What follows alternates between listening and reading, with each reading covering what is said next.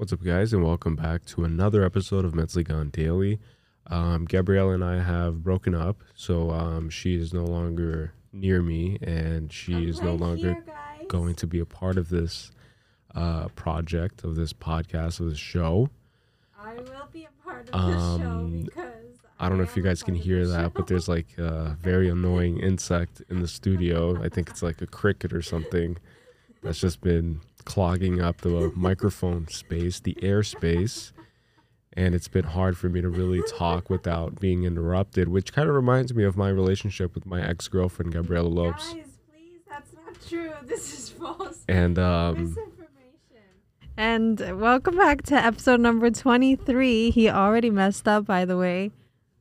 And I know that it's episode number 23 because I'm 23 and I will be running the show from now on. Hey, and guys, and Callie will have no say. She has me trapped in the basement. I don't have him trapped in the basement. I don't know what that sound is coming from. I think I left my TV on. Just give me 1 second. I need to turn it off. She's a psychopath. Hold on, guys. I have to go turn off my TV She and has then me I will hostage. resume this podcast.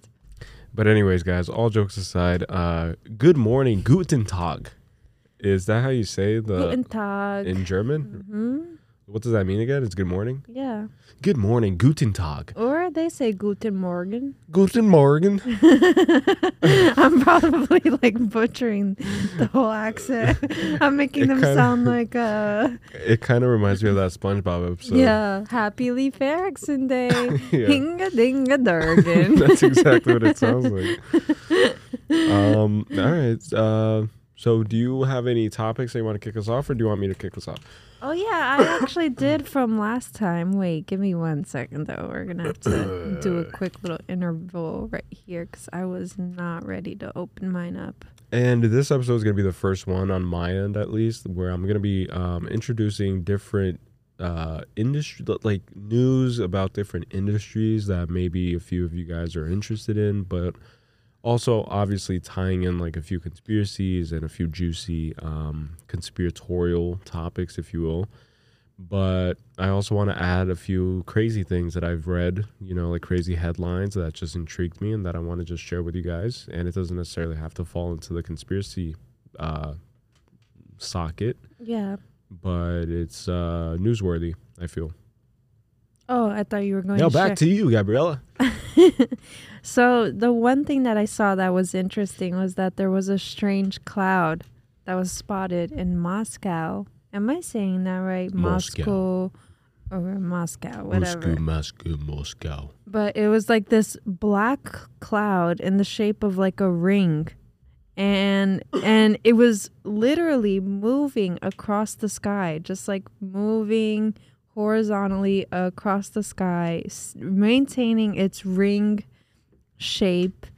And then in a second video of this cloud, you see it just start disappearing, like kind of like clockwise, like little by little disappearing.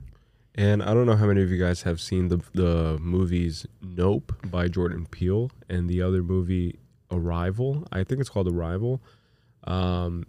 Yeah. It's about like an alien species and like alien contact. Oh, yeah. And I think it's Amy Adams, I think, is the lead role in it. And she tries to communicate with this being, and it kind of reminds me of this video that you're talking about. It's like a circular, kind of like, not ghost-like, but smoke-like essence to it, Yeah, and everyone is saying that it reminded them of the movie Nope. But everyone's also just making jokes. Like, no one knows what this is. Like, some people are saying it's like a vape trick, know, like they did like a smoke ring, Other people are saying don't worry, guys, it's just the birds. They're migrating south, or they're migrating back from the south. The birds and the bees. Yeah, and there's just all these jokes because no one knows what it is. Like someone said to me, it looks like a flock of birds in a weird formation. That does not look like a flock of birds. In no universe does that look like a flock of birds. Someone said, we get it, bro, you vape. Yeah. Like, Yeah. Nothing strange, just birds migrating from the south to their breeding places. And yeah, everyone's just like making these sarcastic jokes, and Yeah. that's how America and almost everyone now copes with the With anything, any change, any news. yeah, with like anything that we don't have answers to, And- we just get sarcastic. And anything like serious too, which is what I kind of fear for the broader humanity, I guess, is that if anything like really, really, really crazy were to happen, I feel like the whole world would just like make it a meme, you know? Like Yeah. aliens could make contact and declare war on all of humanity, or fallen angels, like a bunch of people believe to be the case. Like whatever the case is, everybody would just make a meme out of it, which is just interesting and kind of sad. I just wonder why, like, nothing is ever really said about these weird clouds Yeah. that show up. Like, it just ends up being a thing that you quite literally don't get answers to. Exactly. Like, I just wonder. I don't know. That's crazy. Speaking of crazy, I read this article about how a food firm is creating meatballs from a long extinct mammoth. Really? You know the mammoth Yeah. elephant beings from the Ice Age, like before the Ice Age? Yeah.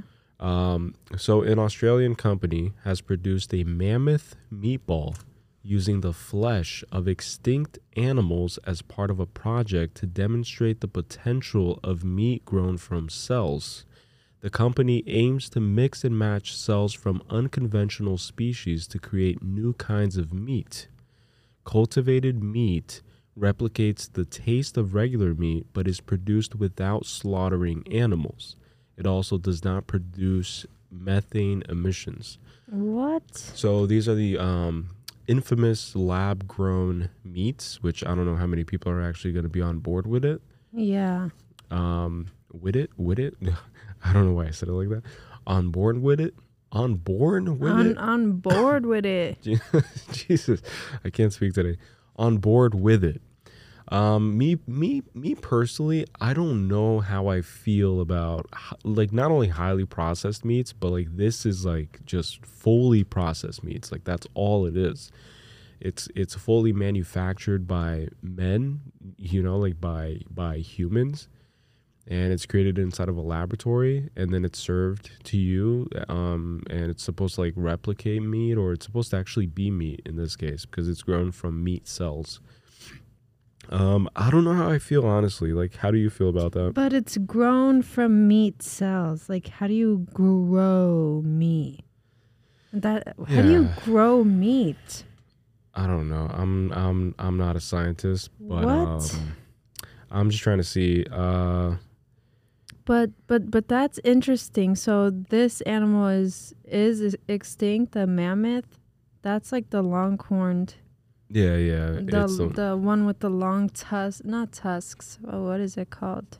Shoot. yeah. It's like basically tusk, I guess. I don't know. Yeah, the tusks. Yeah. Yeah, it is. That's so okay. So they're getting an extinct animal Yeah. and using its meat cells. To generate meatballs and then eventually also generate like beef patties and stuff, because I've seen videos on YouTube. If you go on YouTube and you just type in lab grown meat, you'll see a few YouTube channels kind of like documenting that whole process and like showcasing like companies that are ahead of all the other companies and like developing that science and developing that technology. And it's very interesting. Like they've had chefs, like world star, Michelin star chefs, kind of sit down and taste test, and also like try to like prepare these types of meats. And they say that it's very close to being like trickable, where you can almost like not tell the difference between like a lab grown filet mignon and a store bought one. I don't know anything about how they do this in the labs. I really don't know. Like next thing you know, we're gonna have holographic food and stuff. and 3D printed foods are coming soon as well. And I think that certain places in the world, like you're already able to kind of obtain certain types of foods via a 3D printer. But they're edible. Yeah, it's just 3D printed food to eat. I don't know how 3D printing works either. Like, what materials is it using? In this case, it uses a series of like different types of organic material, and then that mixture of organic material creates the substance itself of the food, I guess, and then it comes ingrained or infused rather, with I guess like food coloring and taste things that make you like taste the food, I guess. I don't know exactly how it works, but I just know that that's like the premise of it, is that instead of using the actual molding stuff that 3D printers use to actually create stuff, like the semi-plastic material, it uses organic material. Okay. Yeah, it's a hard no from me. Yeah. I'll stick to what's real. And those meatballs, like it is fascinating how they're just able to do these things now, these kinds of things, but I don't know. I just stand by straying away from lab created Anything, yeah. Yeah. They say that the goal is to transition a few billion meat eaters away from eating conventional animal protein to eating things that can be produced in electrified systems. And we believe the best way to do that is to invent meat. We look for cells that are easy to grow, really tasty, and nutritious, and then mix and match those cells to create really tasty meats. In 2018, another company used the DNA from an extinct animal to create gummy bears made from gelatin from a mastodon, another elephant-like animal. And then this article just goes on to kind of like just like a deep dive into like what exactly it consists of and like what it's going to be about. But we're not going to do a deep dive on this episode, at least. But I just found that interesting. Yeah. Oh no. What was I going to say just now? But that defeats the whole purpose of why people eat food. You know, why people eat real meat. Well, I don't know if this goes for everyone, but it's because like people who eat meat for their nutritional value, that wouldn't give you the real nutritional value. And it kind of goes back to what I was saying with like the ultra filtered bottled waters that you're drinking, like the purified water, where they're re-putting back the minerals that it lost during the filtration process, but it's not the same quality of minerals that you would have gotten had you not filtered it. Right. With the whole process that they do it, like high temp filtration and all this other stuff. Mm-hmm. And to try to re-implement the minerals in this thing that already isn't starting out with those minerals, like I don't, or not just minerals, but like vitamins and nutrients. Mm-hmm. Like how, I don't know, that's crazy. Yeah. You're basic, it's again, I always say like you're just eating chemicals. You're eating lab-made, man-made. Like the whole point of eating something like meat is that it's from nature. Yeah. And yeah, I don't know like what's going to happen in that sense. Apparently from like what I understand is that they're trying to reassure the population that it is like very close to the actual real thing. Because it's like created from meat cells. So it's not like they're saying that they're trying to recreate it using plant cells, even though I think I've read an article in the past. I don't even know if this is possible, and I might just be remembering things completely wrong. But I think I read something about them using plant cells to also replicate meat. And so like they're just trying to basically like, I forgot what the term is, but it's not incubate, but it's like a culture. It's like a cellular culture that basically enables the growth or expedites the growth of cells, I guess. I don't know. Mm-hmm. I'm not a scientist, guys. I'm not a fucking astronaut. Yeah, What do you me think I am, neither. huh? What do you I'm a guys think fucking I am? astronaut? And that's why I'm just gonna stick to eating, what I know. Yeah. Like I can't. Which is just raw liver and eyeballs and I actually, ballsack. guys, I do want to get into eating like raw organs, but I know that the taste is not Okay. there. Which guys, which knowing you, like you are very picky with like taste of stuff, Yeah. and I think that the taste alone is gonna just be very, very repulsive. Yeah, but people said like you could just like one, two, three bite and chew. I mean, and then just swallow it. Like you don't even need to do the whole like, it's not like you're eating a juicy burger and you're like savoring every bite and you're chewing it, thoroughly, and you're, Mm-hmm. all the vegetarians are like, oh my God, they're like puking their brains out listening to me Like say throwing that. up right now in It's their like car. Eating it slowly and stuff. Yeah, eat it slowly. Really feel all the tendons and all the freaking veins and whatever. Oh, yeah. Ooh. But anyways, so moving on from the meat topic, Yeah. I just wanted to share this crazy thing that I read also today. Nashville shooter felt no other way to be seen, says trans group. The Trans Resistance Network has stated Nashville shooter Audrey Hale, who identified as trans, killed 6 people at a Christian school as she felt she had no other effective way to be seen, calling the incident a dual tragedy. TRN cited the difficulties faced by trans people, including the recent avalanche of anti-trans legislation. The group says the factors contribute to a medically underserved population. I just found this interesting because essentially what they did here is that they victimized themselves. Of course. When talking about this tragedy where there were actual victims, actual people and kids who lost their lives and families who are now devastated forever. Mm-hmm. And what the trans community and the trans group and the trans spokesperson or whatever the fuck it is came out and made it a clear statement saying that, oh, her actions were justified because she is a part of this underserved population. Yeah. And we are a minority group, and therefore these actions are okay.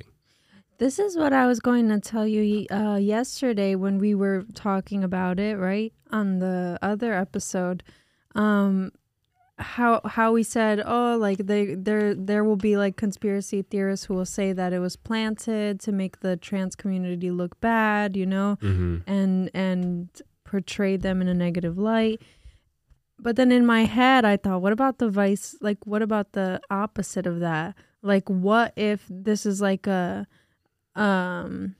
ploy from the trans community that's like, this is them putting their foot down and it's like a protest to what has gone on. That would be a crazy protest. And I think I speak for everyone, despite what your sexual inclination or political aspirations are.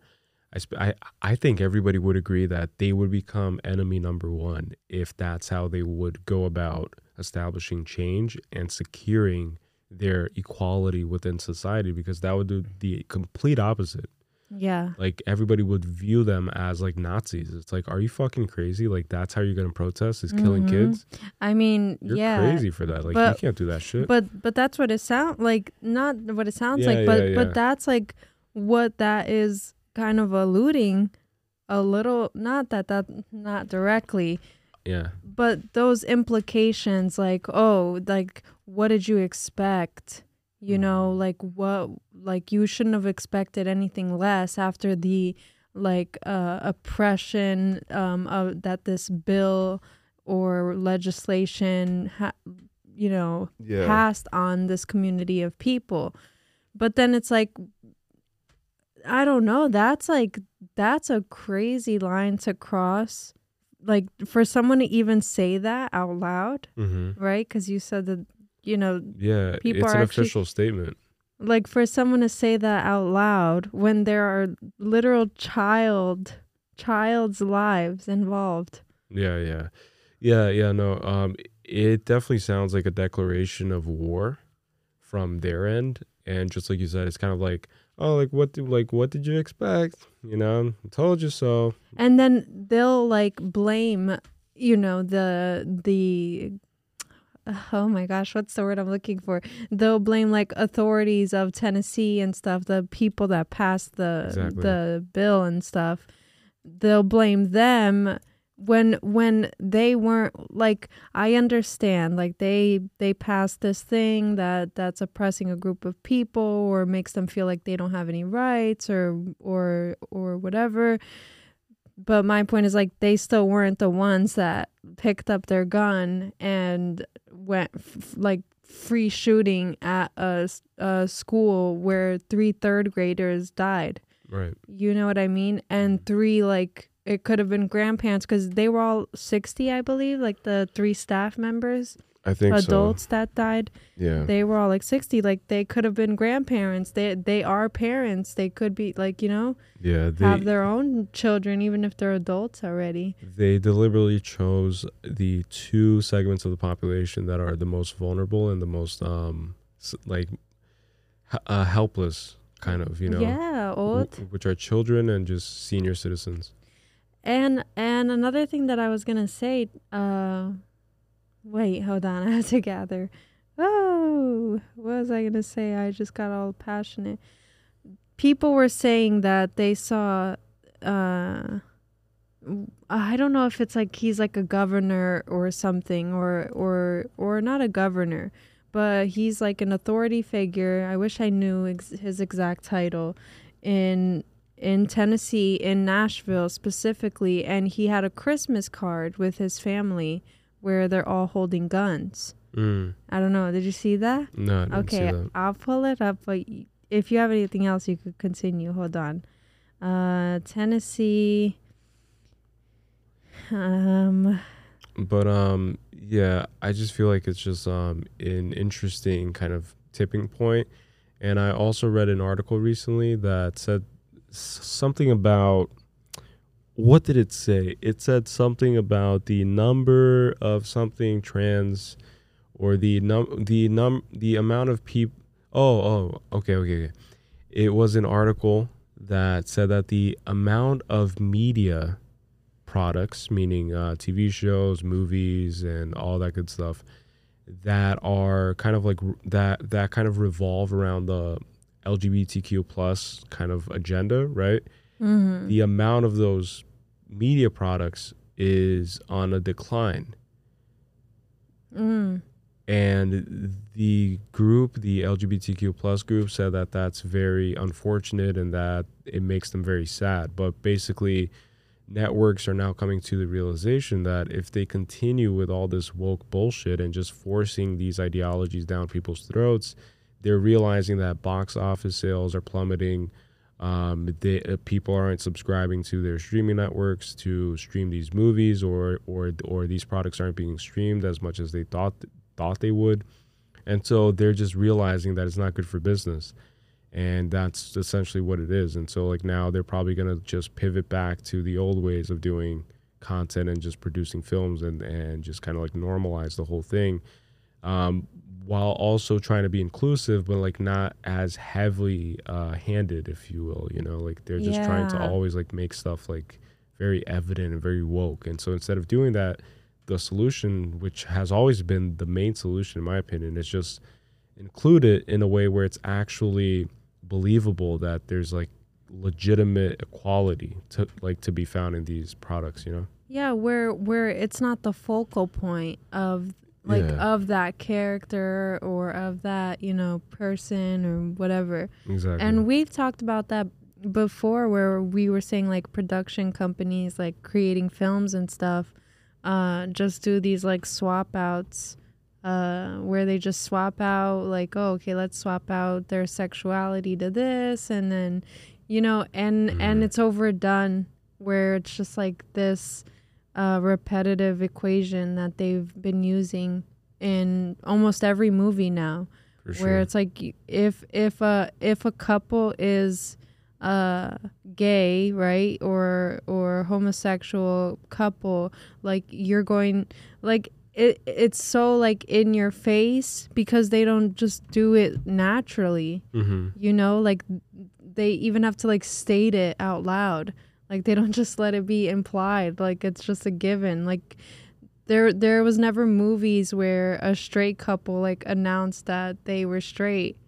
Right. And I feel like that's what the difference is. It's just the what's the word? I guess it's just the way that it's depicted. I don't know. Yeah. For But I found the picture. yeah. So this is the Christmas card. Hold on.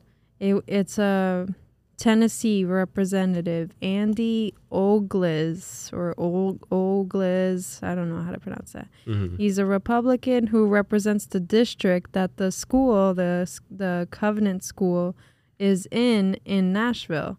Mm. And this is his Christmas card with his family. All right, so we're gonna have to describe it for the listeners. So this Christmas card picture shows you said he's the governor. No, he's like a Republican representative in Oh, Tennessee, in okay. Nashville. Yeah, so you see, this is America, Yeah. basically. Yeah, I will never understand. Look, maybe there are some of you guys who are listening who are like very adamant about gun control, not gun control, but adamant about the ability to like bear arms and our constitutional right to to like basically bear arms. And I agree with that. But one thing that I'll never understand is just this like infatuation with like weaponry, I just don't understand it. I don't like, I can't see myself establishing it in my head or making my future kids kind of like understand it as something that should be kind of like not worshipped, but also praised and just I don't know how to explain it. Like, I just can't see myself understanding why some families want to gather around a massive Christmas tree holding assault rifles. The mom has a purple assault rifle. The two kids have assault rifles. And the dad has an assault rifle. And everyone's just smiling to the camera. It's a very dystopian and just weird picture. But yeah. It's interesting though. That's exactly what I was gonna say. This is like flaunting a new phone or something for some people. It's like not just a new phone. Yeah, I guess it's a new phone. Or like instead of your kids showing off their new sneakers that they got for Christmas, like they're showing off these guns.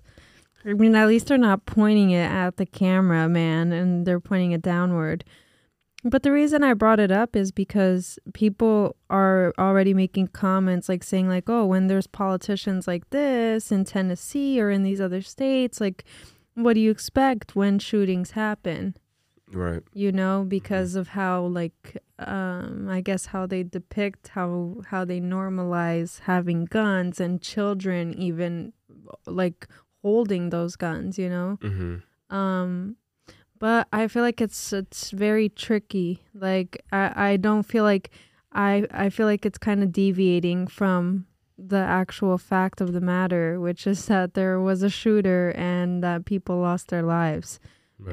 And everyone will always try to find a way to like point their finger in a different direction where it's like, oh, well, it's this person's fault because look, they had a Christmas card with guns, and it's that person's fault because they're not like passing more gun control laws, and it's that person's fault because they passed this bill that went against like trans rights and stuff, and it's and the list will go on, but then when will you like put that accountability on that person, like on that shooter that did that thing, and maybe even like I hate to be one of those people, but I feel like if you have this thought and not even a thought, because this shooter had a whole detailed plan to go to multiple locations Really? to yeah I didn't know about that. to shoot up other locations Mm-hmm. in Tennessee, apparently. So my point is, like, someone who is just, and not just this person, but like every mass shooter that we've seen, like the teenage ones, whatever, these people who are disturbed, like, I hate to be that person that's like, the issue is, yes, it is guns, but it is also like mental health, like these disturbances, Mm-hmm. you know. Because to pass that off as like, oh, like it was a fit of rage towards the bill that was passed or whatever, that's completely that's like completely out of pocket, to not address, like, there has to be like mental instability Right. to even think up something like that. And I think we've I'm like touched on screaming in the this. mic. Yeah, it's not good for the Whoops, listeners. sorry guys. But I think that we've touched on this in the past, where it's important to have thorough mental health screenings before you are able to acquire these guns. And from what I've read, this shooter was able to acquire all of the guns and all of the weaponry used to commit this atrocious act legally. So I think that the law is kind of at fault because it's just unable to really screen for mental health. It's like people just aren't being tested properly and aren't being evaluated, rather. Yeah. And I think that the same thing happens with the police force. You know, like you have a lot of mentally unstable, emotionally unequipped, and just Biased. uncapable people who are just able to join the police force, and then they're handed a badge and a gun, and off you go, you know. And then that's why you inevitably have these incidents where, like, these people don't care if they have a body cam. Like, they're still gonna beat up somebody, they're still gonna shoot somebody in the head, they're still gonna overreact and underserve certain populations, you know. Mm-hmm. So it's not a matter of individual prowess or individual potential, but rather it's more about institutional oversight. Yeah. That's what we're missing, or in this case, federal oversight and statewide oversight, you know. But in a lot of states, like, you just walk into a Walmart, it's like, I'm just gonna buy me a new shotgun. And then that's it. That's crazy. And it doesn't matter if you have a history of abusing your wife, of beating your children, of beating your wife, of whatever the fuck it is. If you have all these, if you're a tax-paying citizen, here you go. If you're an American, here you go, because this is your constitutional right. But do you have anything else about that topic? No, but I do agree. Like, it's an issue all around. Like, it's guns, it's mental health, it's this division in our country, you know. Yeah. It's everything. It's just negligence. That's all I'll say. Yeah. But I've always advocated for stricter gun control laws. Like, I don't, like, no one is saying, oh, no one can have guns. Mm-hmm. It's just because some people just feel like they need it for defensive reasons, you know. Yeah. If worse comes to worse, or whatever the case is.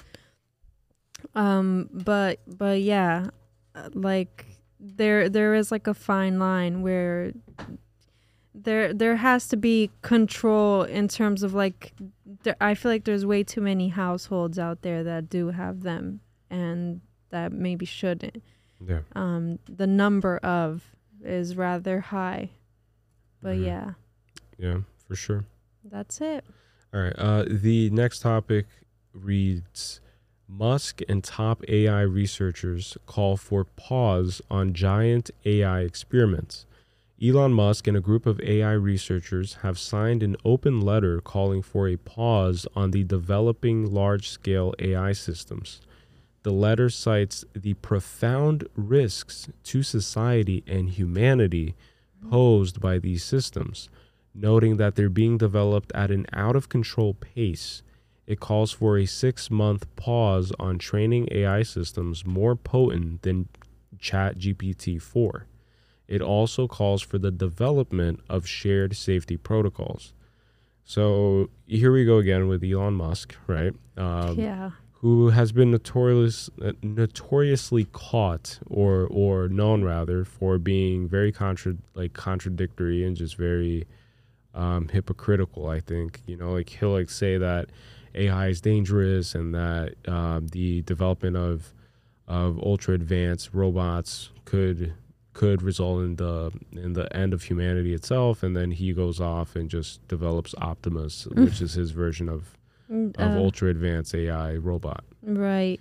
And that's exactly what I was going to say. Like, the amount of times that he's gone back and forth is ridiculous. Yeah. Like, exactly what you said, like he'll say that we need to be wary of AI development because there are risks and there are, it can cause an impending doom on humanity, like all these different things. But then they're all behind the scenes still developing AI because maybe they're fascinated by just what they've been capable to do up until this point already, that now that the ball is rolling, they don't want to stop it, but they do have to take into consideration, what they said, like these profound risks that would, oh my gosh, I can't even speak. Yeah, these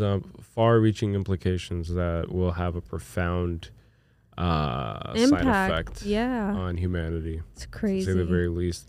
But that's kind of like my thoughts too on this, and like why I think that this open letter or this initiative by Elon Musk and these AI researchers won't work, because I feel every single major tech company has a vested business interest in developing an ultra advanced AI system that can be readily available to the general population, because again, like, it's just profit, right? So it doesn't matter if it's gonna doom all of mankind, as long as it makes money and it satisfies shareholders, then we're golden. And in this article, this is a Verge article.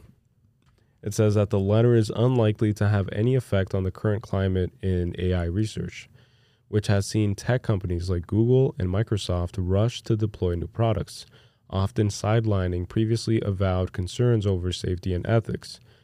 But it is a sign of the growing opposition to this ship it now and fix it later approach, which is also, just a side note, this is also the same philosophy that Mark Zuckerberg had when he started out creating Facebook. He said that it's always best for a innovator to create and break things, or it's like move and break things, I think is his like philosophy. But essentially it's just that idea that you don't try to perfect the product before you release it. You release the product even if it's subpar in terms of quality and performance, and then you get live feedback, direct feedback from people who use this product, and you use that feedback in turn to better the product itself. So you basically release an unfinished horse, kind of, and then you just let that horse run, even if it could barely run, but then eventually it'll be galloping, and just perfect it, quote unquote, along the way. Yes. Which my skeptical side right now is also thinking that Elon Musk wants to put a pause of 6 months, which is an interesting time frame, and it's very exact. But I think that he just wants to buy time for his company and his team to develop an ultra advanced chat AI, so that 6 months from now, after he has proposed this like peace treaty, he comes out and just drops the most advanced chat AI, because he's like crossing his fingers and hoping that other companies get scared a little bit. But I think he's just baiting other companies so that he can benefit from this like fear of AI. But you know what I was going to say? I think that they're all so like conniving and manipulative enough themselves that they'll do the same. and that Yeah, it'll man. still be in competition when the 6 months is over. Like they behind the scenes will be also Yeah, no one's gonna like stop. advancing. Yeah, no one will stop. No one will stop. They just won't announce it publicly. Because everybody wants a bigger yacht. Because this is something. Oh, sorry. Did you finish? Yeah.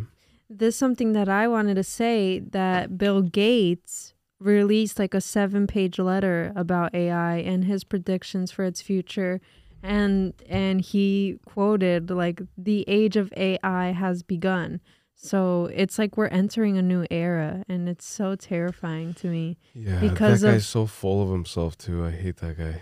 Because of these people. Like I'm placing my, not my trust, but I'm essentially, we're all like placing our lives on the line.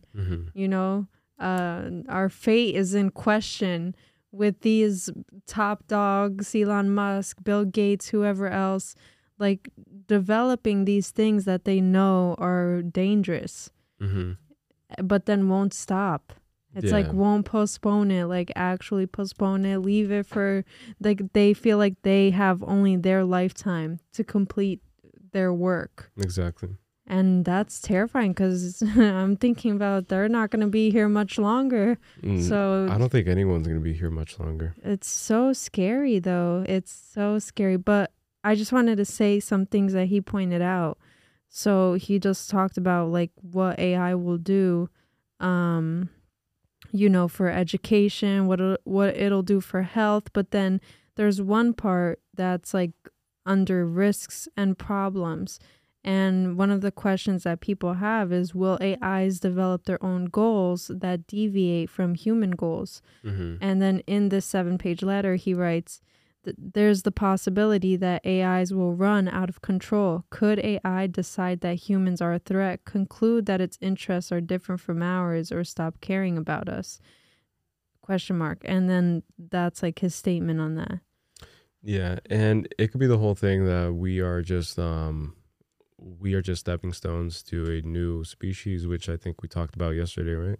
Yeah. Yeah. So it just goes back to that. It's like, it may be possible that similar to like chimpanzees and our earlier long distant relatives on the evolutionary scale, we kind of just left them behind. You know, AI could also leave us behind. And this was like his last quote, where he said, finally, we should keep in mind that we're only at the beginning of what AI can accomplish. Whatever limitations it has today will be gone before we know it. That's very reassuring and very nice of him to say. I feel comforted. I feel like my lifespan will go up to like 100, Yeah. Thank you so much, Bill Gates. Cool guy. Always coming to the rescue. Anytime there's like a huge crisis or like world scale humanity crisis, he's always there to just give us some comfort, be it with his vaccine technologies and his enthusiasm regarding the COVID or whatever it is. He's just always there. The only person with glasses that I trust is Harry Potter. Yeah, me too. But here we have Bill Gates. When you need mealtime inspiration, it's worth shopping Kroger, where you'll find over 30,000 mouth-watering choices that excite your inner foodie. And no matter what tasty choice you make, you'll enjoy our everyday low prices, plus extra ways to save, like digital coupons worth over $600 each week. You can also save up to $1 off per gallon at the pump with fuel points. More savings and more inspiring flavors make shopping Kroger worth it every time. Kroger, fresh for everyone. Fuel restrictions apply. Another day is here, and you're ready for it. What to wear? Check. Breakfast, lunch, and dinner? Check. Planning for what's next and how to save for it? That's where Bank of America can help.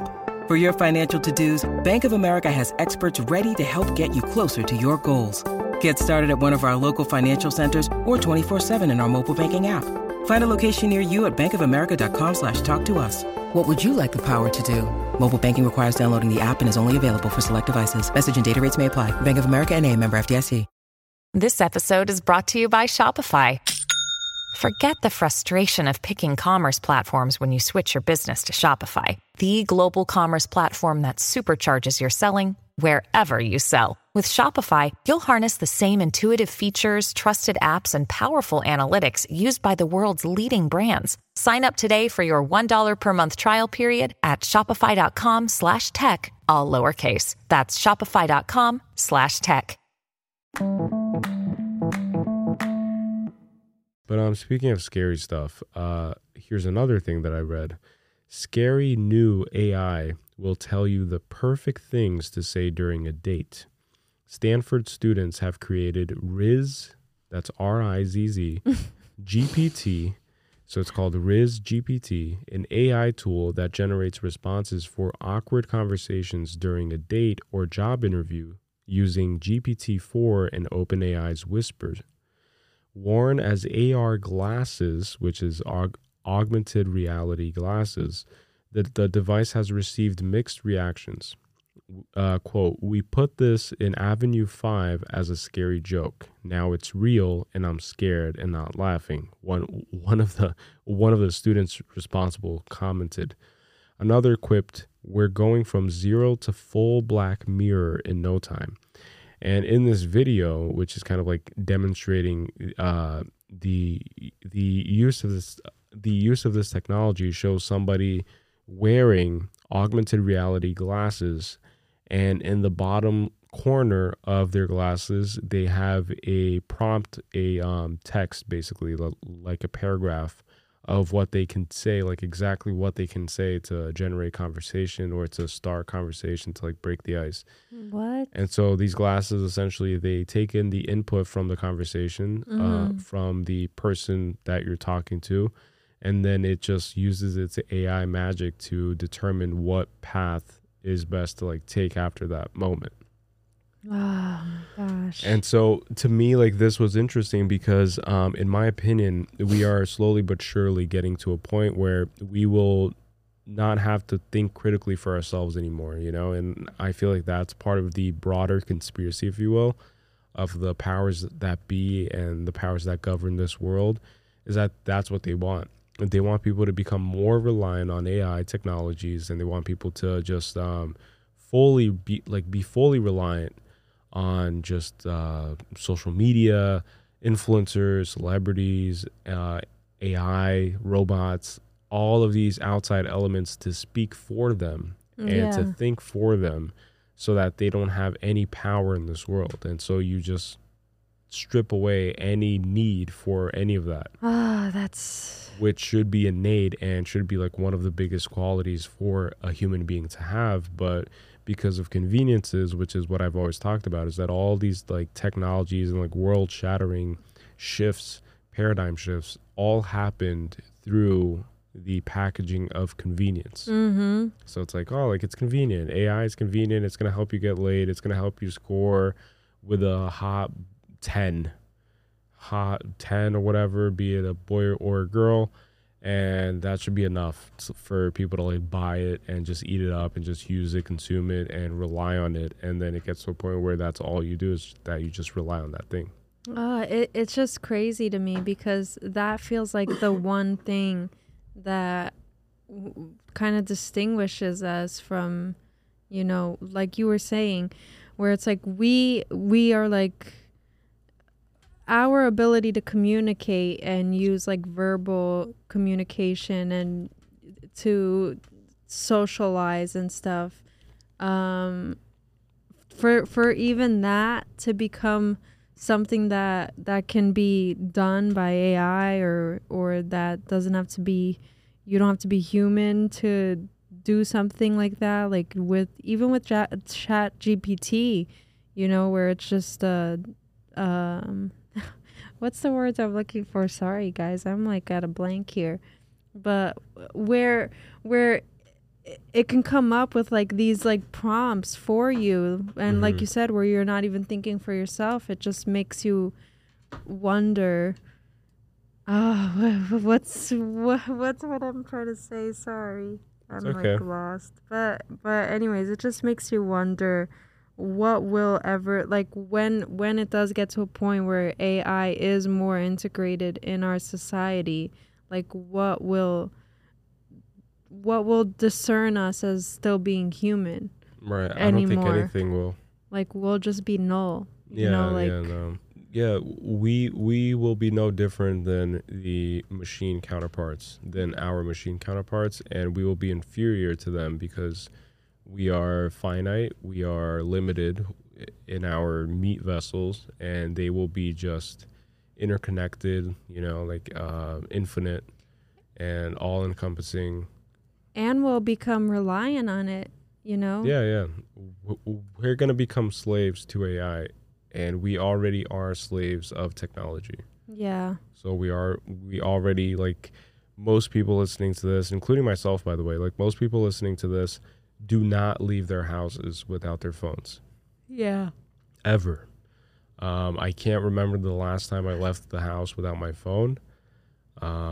It's like we've just been conditioned and kind of programmed to have this feeling and this anxiety and this angst about leaving the house, and like, what if I get into a car accident? What if I have an emergency and I need to call someone? It's like all of these thoughts that just stem from our reliance and our addiction to this piece of technology. So therefore we can't leave the house without it, even if it's to go get Starbucks across the highway or go anywhere, you know, like travel like 5 minutes away from home.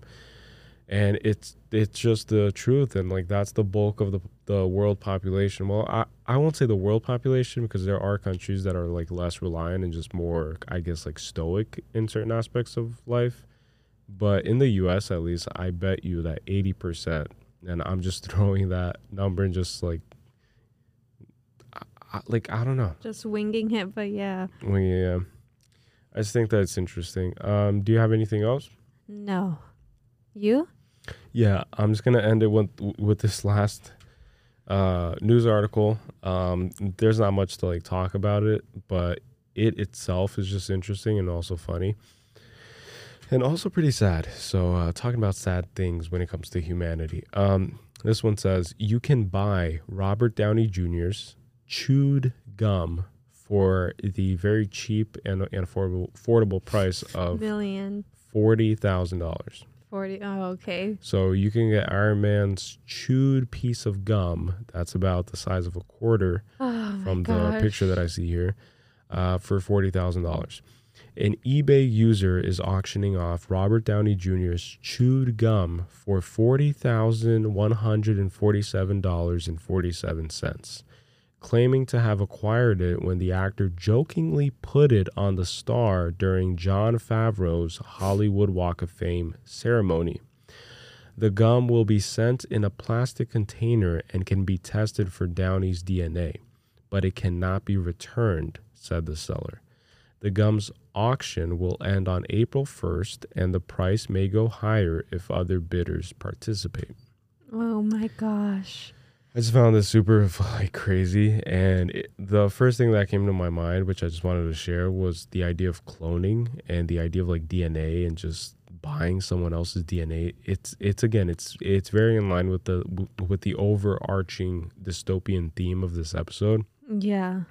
Like, you're gonna dish out $40,000 on this like actor's gum that this other human being, just because he's good at pretending to be a superhero, to not notice the camera inside of a studio and pretending to like play this character.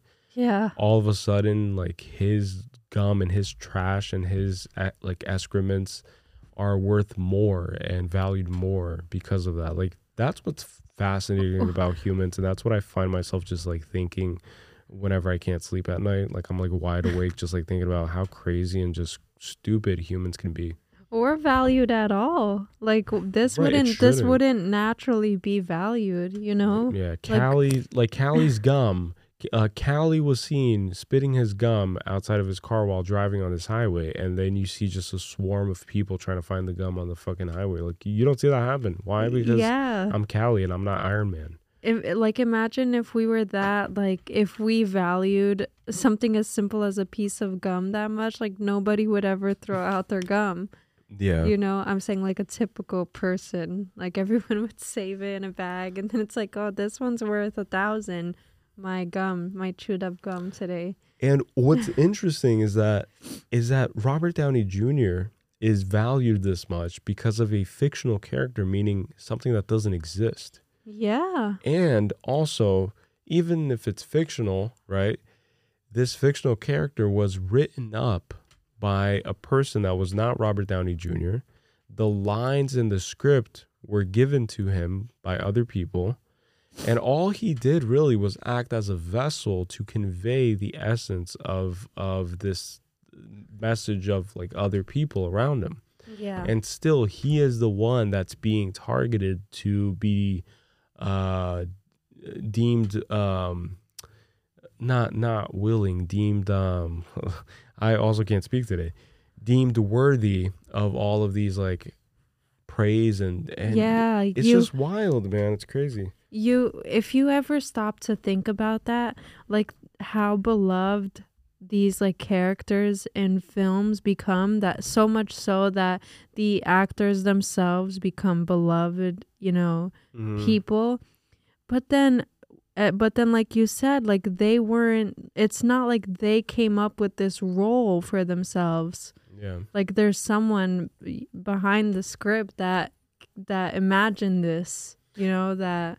And I bet you that if you were to get the piece of gum that was spat out by one of the script writers for one of the most iconic Iron Man scenes in all of the Iron Man movies and all of the Marvel movies, nobody would give a fuck. Yeah. Because I mean, one person out there probably would, but one person would probably bid like $10. Yeah. And then no one else would bid it.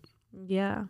And like that's the reality of it, is that we just want to live vicariously through stuff. And even actors, like, they do that as well. Like, they live vicariously through their characters and through their roles, essentially. And it's this idea, but then the irony is that Robert Downey Jr. made a whole career and a whole life out of just living vicariously through something that doesn't exist. And we, in turn, want to live vicariously through him and through other actors and actresses when we watch movies, when we aspire to be like certain people. And it's just like this vicious cycle that's just not founded on anything of substance. And that's what blows my mind. It's like, why do we praise and why do we want to look, I'm a fan of a lot of actors and actresses, even though we are known as being the conspiracy podcast, and we talk about how satanic and how Masonic Hollywood is. Like, in terms of just like things that make you feel emotions, like, you can't deny that, right? And we can't deny that. So there are movies that make me cry, that make me reconsider my whole existence. Like The Truman Show, for example, made me just like kind of like wake up in certain aspects of my life and like reconsider certain things. It inspired me to create like a review that actually did well on TikTok, and I posted it, and that review resonated with other people. It was like a spoken word poem / review that I made. But my point being is, I don't even know what my point being was. My point being is that it's just weird, but also interesting how we humans just like, it's just weird where we place our values, I feel. You were saying like you have a love for movies as well. Yeah. Like that's, I feel like that's where you were going with your point, but that maybe people, it's like some people take it too far. Yeah, I think that that's where I was going, maybe. Yeah, probably. That even though I have that love for certain things, I would never do that. Like, yeah. Like, I would never like give it too much value. So if I see Robert Downey Jr. eating at a table next to mine, I'm like, I genuinely don't think that I would be the person to bother anyone's peace of mind. I think that I would be even kind of like ashamed or just like embarrassed to even whip out my phone and like try to discreetly film that person, because like to me then it becomes that like weird zoo animal relationship, you know. It's like these people are always on display and they owe us this like satisfaction, which I don't think is the case. So my point is, I would value that person as another human being. So if Robert Downey Jr. Was like having a manic episode without anyone knowing and just like decided to get up and just freaking spill my drink and stuff, I would treat him like another human being, and I would be pissed. Like, what the fuck is your problem, you know? Yeah. So it wouldn't be I'm like no, don't worry, Mr. Stark. Like, I have Mr. steak. Stark, you could slap me too. Slap me and call me a bad boy. Speaking of, like, that seems like a lot of people's fascination with Pedro Pascal at the moment. Yeah. I think people look. I have had like a. I feel like I'm not gonna say everybody, but a lot of people have had like a fictional character crush where it's like, oh, you know, like, you know, well, I don't know if that's normal, but I feel like a lot of people take it way too far now. Like, it's borderline obsessive, where they save like all these different pictures of the person, where they're creating videos of the person, these like edits. There's like a meme going around of like Pedro Pascal eating a sandwich, and you know, like on TikTok and stuff, you've seen it. Yeah. And everyone just attaching it to their videos. And it's what you said, that they're not even viewed as human beings anymore. Because what if someone did that to you? I don't think anybody ever stops and thinks about that. Like, how uncomfortable they would feel if there was like a 5-second clip of them like eating, just being used, you know, how like tedious, annoying, maybe uncomfortable that would make you feel. Like, people creating these edits of you that are like hyper sexualizing you, when, especially when your role in these movies and shows like has nothing to do with like promoting anything sexual. It's basically about being like a father figure, especially in The Last of Us. Yeah, and then people just, you know, like. But it's because a lot of today's society, a lot of the members of today's society lack a father figure, and that's why we have what I call a father figure epidemic. It's like, that's why young men, young, susceptible, and lost men gravitate towards people like Andrew Tate, people like Jordan Peterson, people like Pedro Pascal, or Pascal, right? His name? Yeah, Pascal.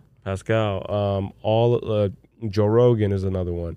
So it's just, honestly, it's just broken families, and I feel that's another conspiracy that the higher ups and the elites are, in my opinion, trying to accomplish. It's a goal of theirs to disrupt the traditional family unit, which they're doing a great job at doing so, and just basically making it not normal anymore for you to have a strong knit and strong traditional, even if it seems conservative, type of family. It's like a mom, a dad, kids, and they have their problems, but they have a strong bond, and they establish a strong bond. And so we are growing up in this society where that's just non-existent, and so people search for it outside of themselves and elsewhere, you know? Yeah, that is true, because they'll even use terms like dad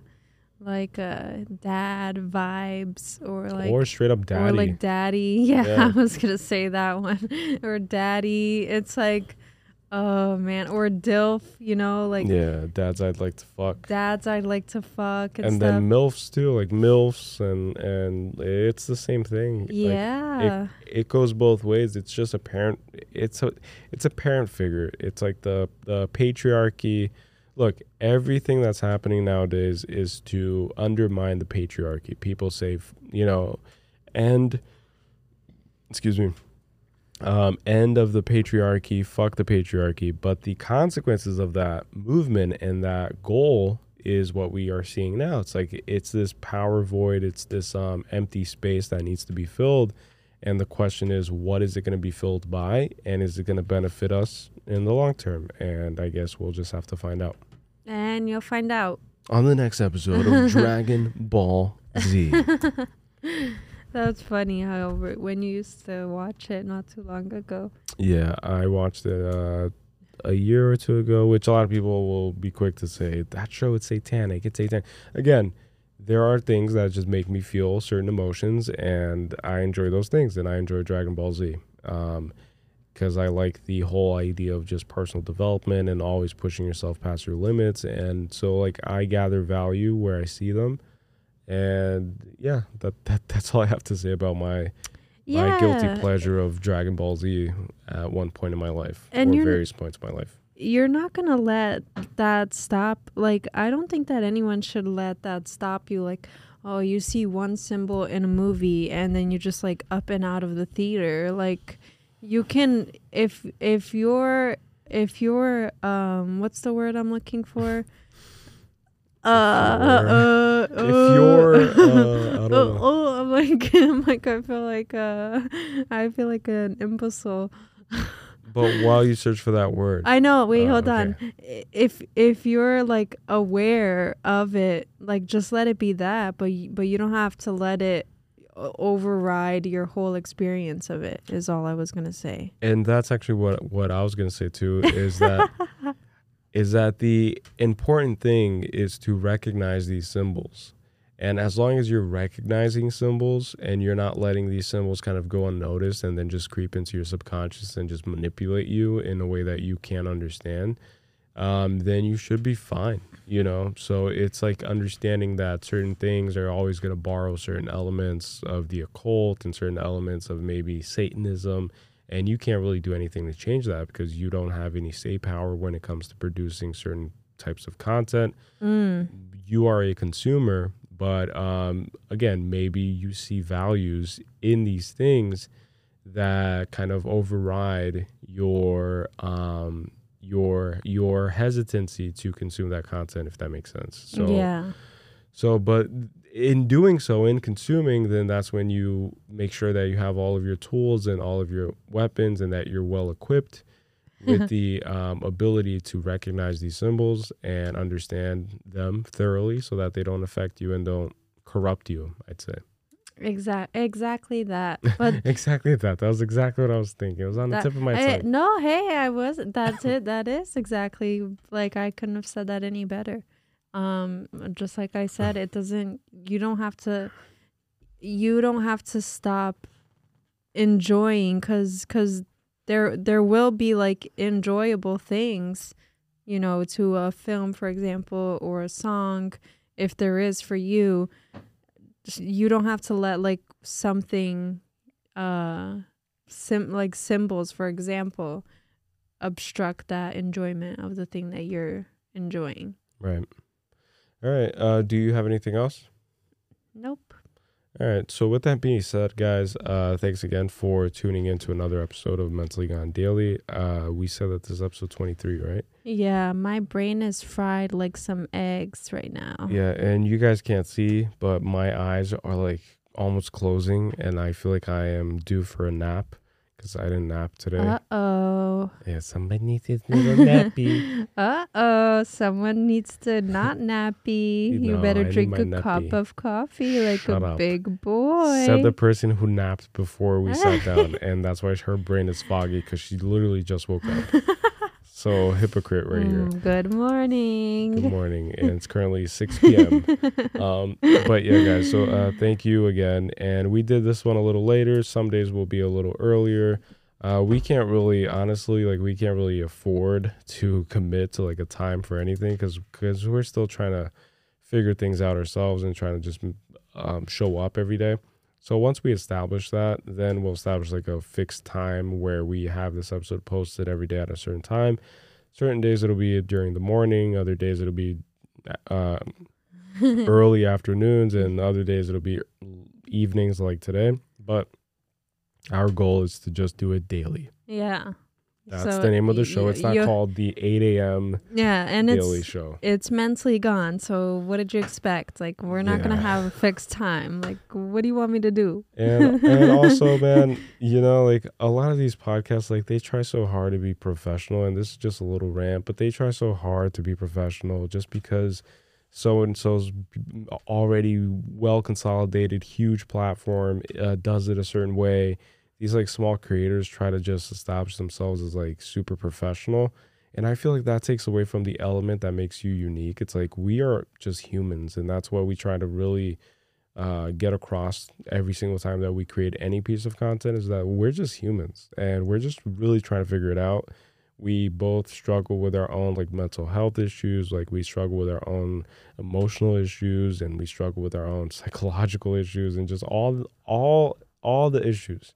And we still try to overcome them every single day in order to create these things. And so what you are listening to and what you see and hear, just know that it's a result of a very arduous battle, like many arduous battles rather, that we have to overcome just to get to that very simple end product that seems simple to a lot of people.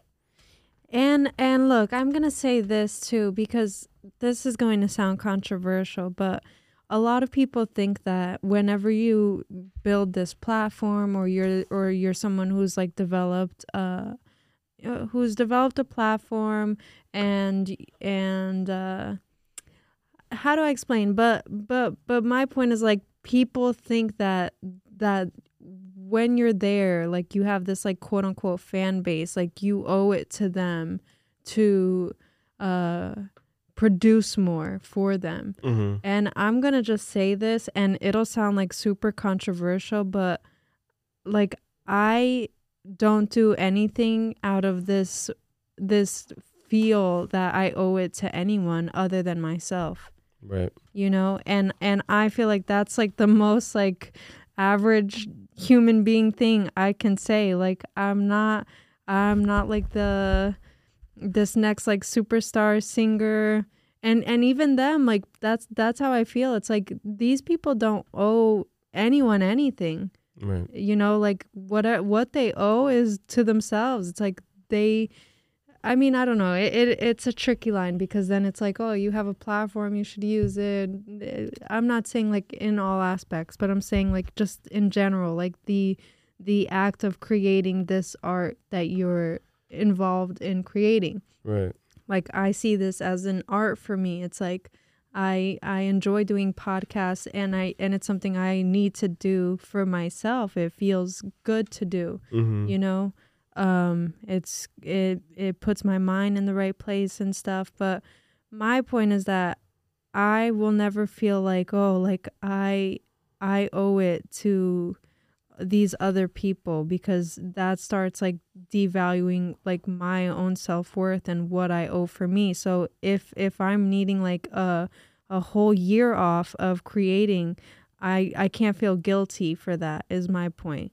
So when we take like a week off, I no longer want to feel guilty, like, oh, I owed it to these hundreds of thousands of people, for example, to produce content. Mm-hmm. Because if I needed that week off and I just so happened to take it, it's like that's what I owed to myself. And I feel like everyone should selfishly have that. But unfortunately, like, some people, you know, people have jobs and stuff. They don't have that same like liberty.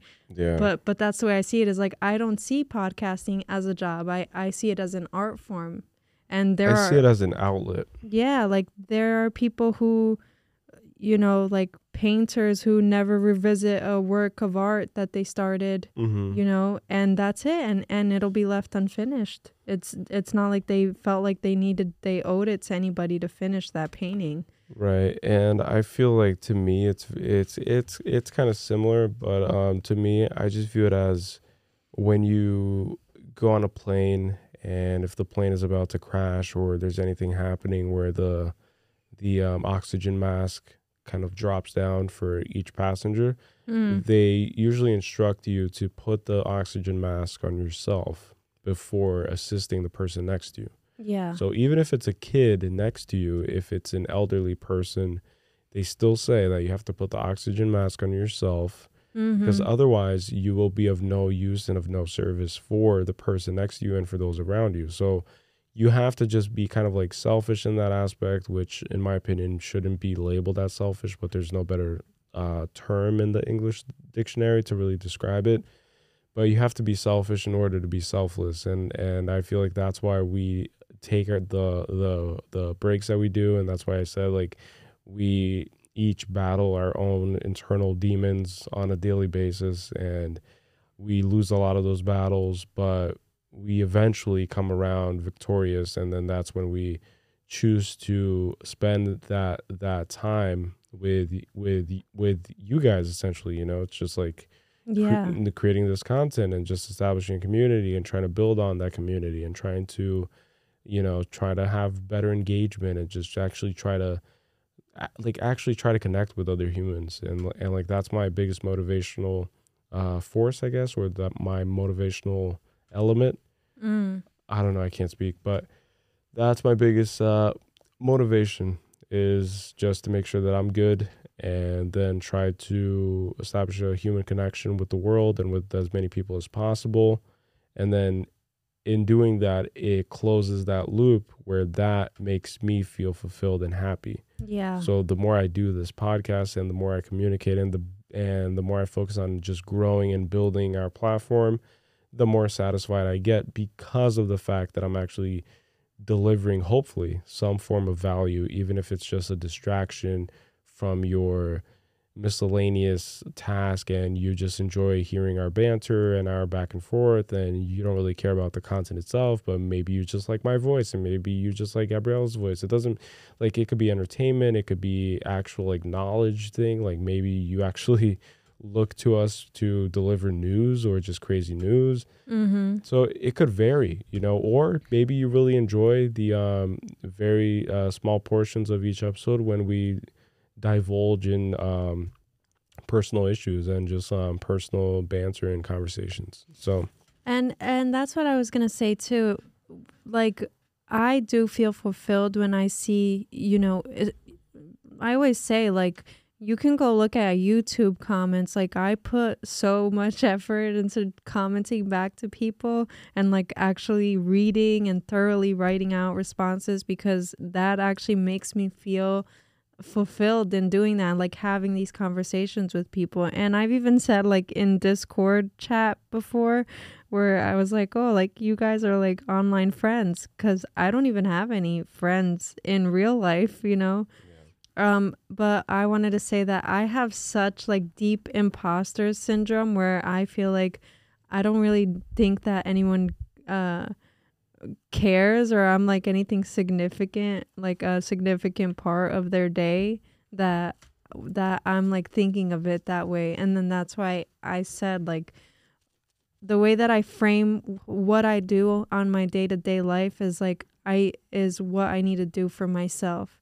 It's like what fuels me and, you know, keeps me pushing through mental health, mental battles, and whatever. And that's just how I like how I view it, because I can't even wrap my head around the idea that someone's like turning this on and like listening listening to it on their way to work. So yeah, because I've always been like a very big proponent, a very big advocate for the power of podcasts. But I would always kind of like view it as like, oh, I listen to these already famous podcasters like Joe Rogan. I listen to these,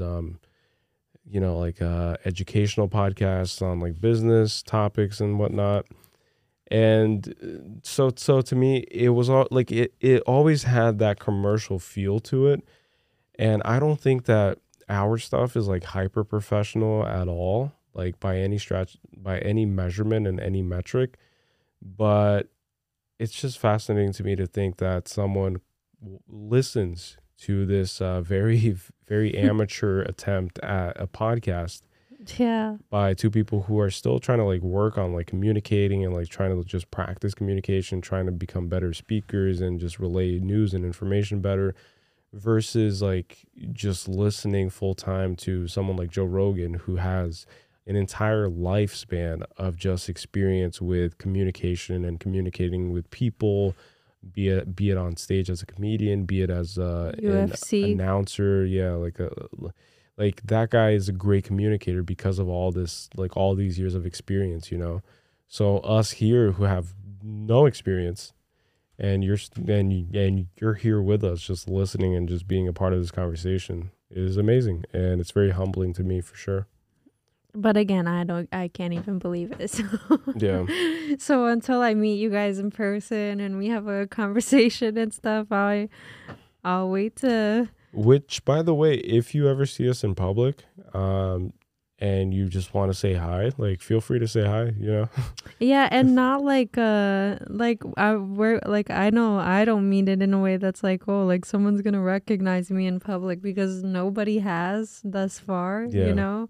And I, you know, like I kind of prefer that a little bit. Well, I don't know, but in the sense of like, if people end up recognizing us, I would hope that it's like very, you know, cordial. It's like very just human. It's like Positive. Just, yeah, like positive we vibes. just have a chat. Like it's not like, oh, like let me get your autograph, and you know, like I would find that so. I don't think anyone asks my for gosh, autographs I'm like- nowadays. I think people usually just go for photos. Oh, I find this so cringy though. Like I don't find it cringy. I find like the act, because again, like I don't see myself as being above anybody, Oh, you right, know, right. like so like you asking for my autograph, like something like that, for example, I'm just like But like But I view that thing, like I get what you're saying, but I feel like it's more of an act of like admiration. So if someone brings a lot of value to your life and you see them and you create this like space where it's very inviting and just very cordial, just like you said, and it's very respectable, then it's okay to kind of like make that leap, if you will, if it really means a lot to you. So if I ever like met Joe Rogan at an environment where the purpose was maybe to like meet him and like greet him, you know, like a meet and greet, and he was already like offering autographs and stuff, like I would take one, because like that to me is just interesting, you know, because like this guy has changed my life a lot. Yeah, I get what you mean. Again, guys, I'm just so like, I'm so weird. I'm a nut, like literally. I'm a nut. I'm a nut. That's like, that's what she said. I I'm a am like nut. my dad nutted. Yo, I'm a and nut.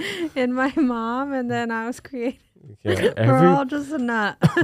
everybody listening to this is just a nut, and that's gonna be the final sentence, and the main takeaway from this whole episode is that everybody's a nut, and both and it's kind of like a double entendre, really.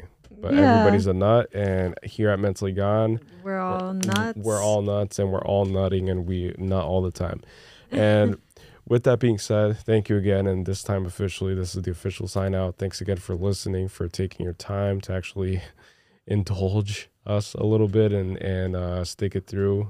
This was a rough episode because I'm literally almost falling asleep. I swear, if the cameras were on and this was on YouTube, like our other podcast, you guys would see me blinking, like one eye's blinking, the other eye's open, the other eye kind of blinks slower than the other one. And I just need to like lay down and just nap. Yes. And now mute your mic. Mute my mic. Yeah. And with that being said, like, thank you for tuning in with your favorite host of this podcast, Gabriela Lopes. And and see you guys later. Oh, and sorry guys, it just cut off really quickly. But thanks for listening to this solo episode of Callie Lacerda, and his only Mentally Gone podcast platform. Never wrong. And don't forget that it's never wrong to be mentally gone. Peace to to the the world. world. Mwah. Yay.